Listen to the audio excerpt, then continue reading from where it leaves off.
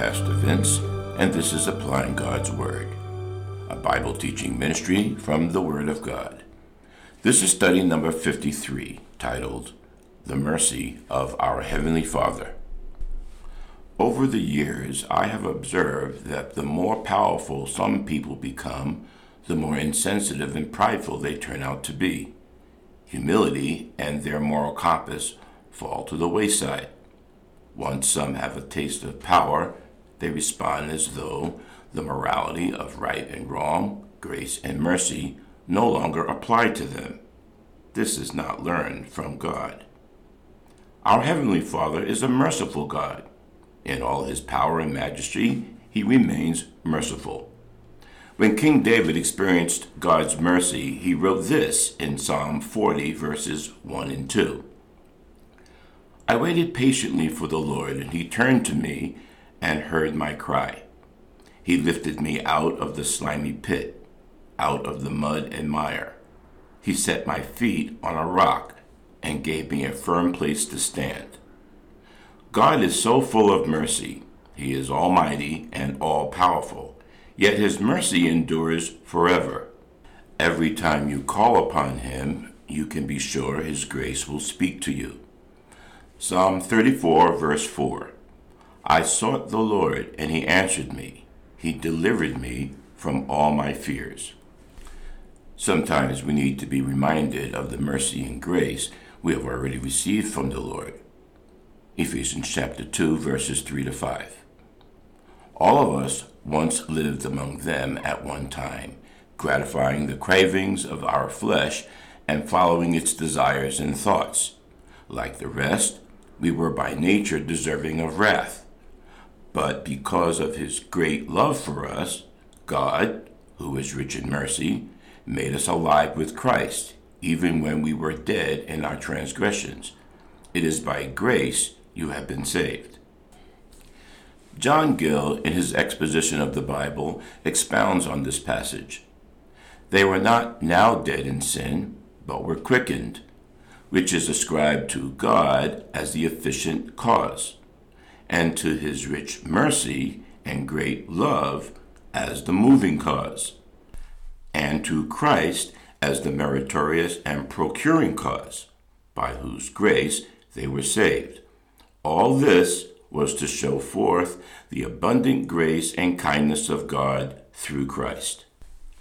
You see, God's grace grants us access to things we don't deserve. There are many of us who are what we are only by his grace. If not for his grace, some of us would not be alive today.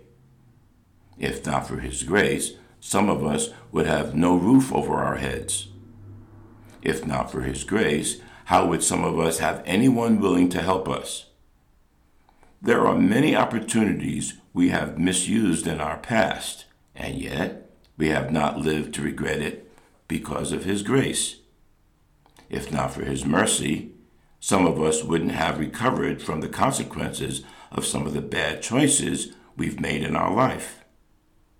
Can you imagine a person like Saul, who persecuted the early church, becoming the mighty apostle Paul of the gospel? You can read the account of his conversion in Acts 9, verses 1 through 19. So if Christ could show mercy to him with the past he had, surely the greatest of sinners need never doubt the Lord's power and will to save any of us. So, let me ask you, are you willing to let the Lord turn you around from the road you're on, like he did with Paul on the road to Damascus? Paul's conversion demonstrates on the part of the Lord his great patience, which is never in a hurry to punish those who oppose him, but waits a long time in the hope that the sinner will repent while there's still time. 1 Timothy 1, verses 15 and 16. Here is a trustworthy saying that deserves full acceptance. Christ Jesus came into the world to save sinners, of whom I am the worst. But for that very reason I was shown mercy, so that in me, the worst of sinners, Christ Jesus might display his immense patience as an example for those who would believe in him and receive eternal life. Paul gives no honor or glory to himself, but simply shows the grace and infinite love of Jesus Christ. We can wear out all loves except one. By carelessness, rebelliousness, indifference, we can chill the affections of those to whom we are dearest. But you cannot provoke Jesus Christ to cease his love for you. Some of you have been trying it all your life, but you have not done it yet.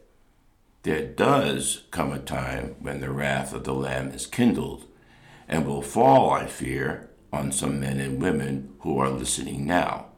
But not yet. Remember what Paul told us. I was shown mercy so that in me, the worst of sinners, Christ Jesus might display his immense patience for those who would believe in him and receive eternal life. I want to encourage you all with these two closing verses. Colossians 3, verse 12. Put on then, as God's chosen ones, holy and beloved, compassionate hearts, kindness, humility, meekness, and patience. And finally, Luke 6, verse 36. Be merciful, even as your Father is merciful.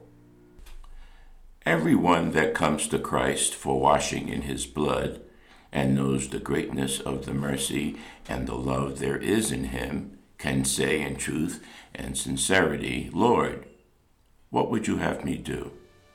Let us then aim to be merciful, even according to the mercy of our Heavenly Father to us.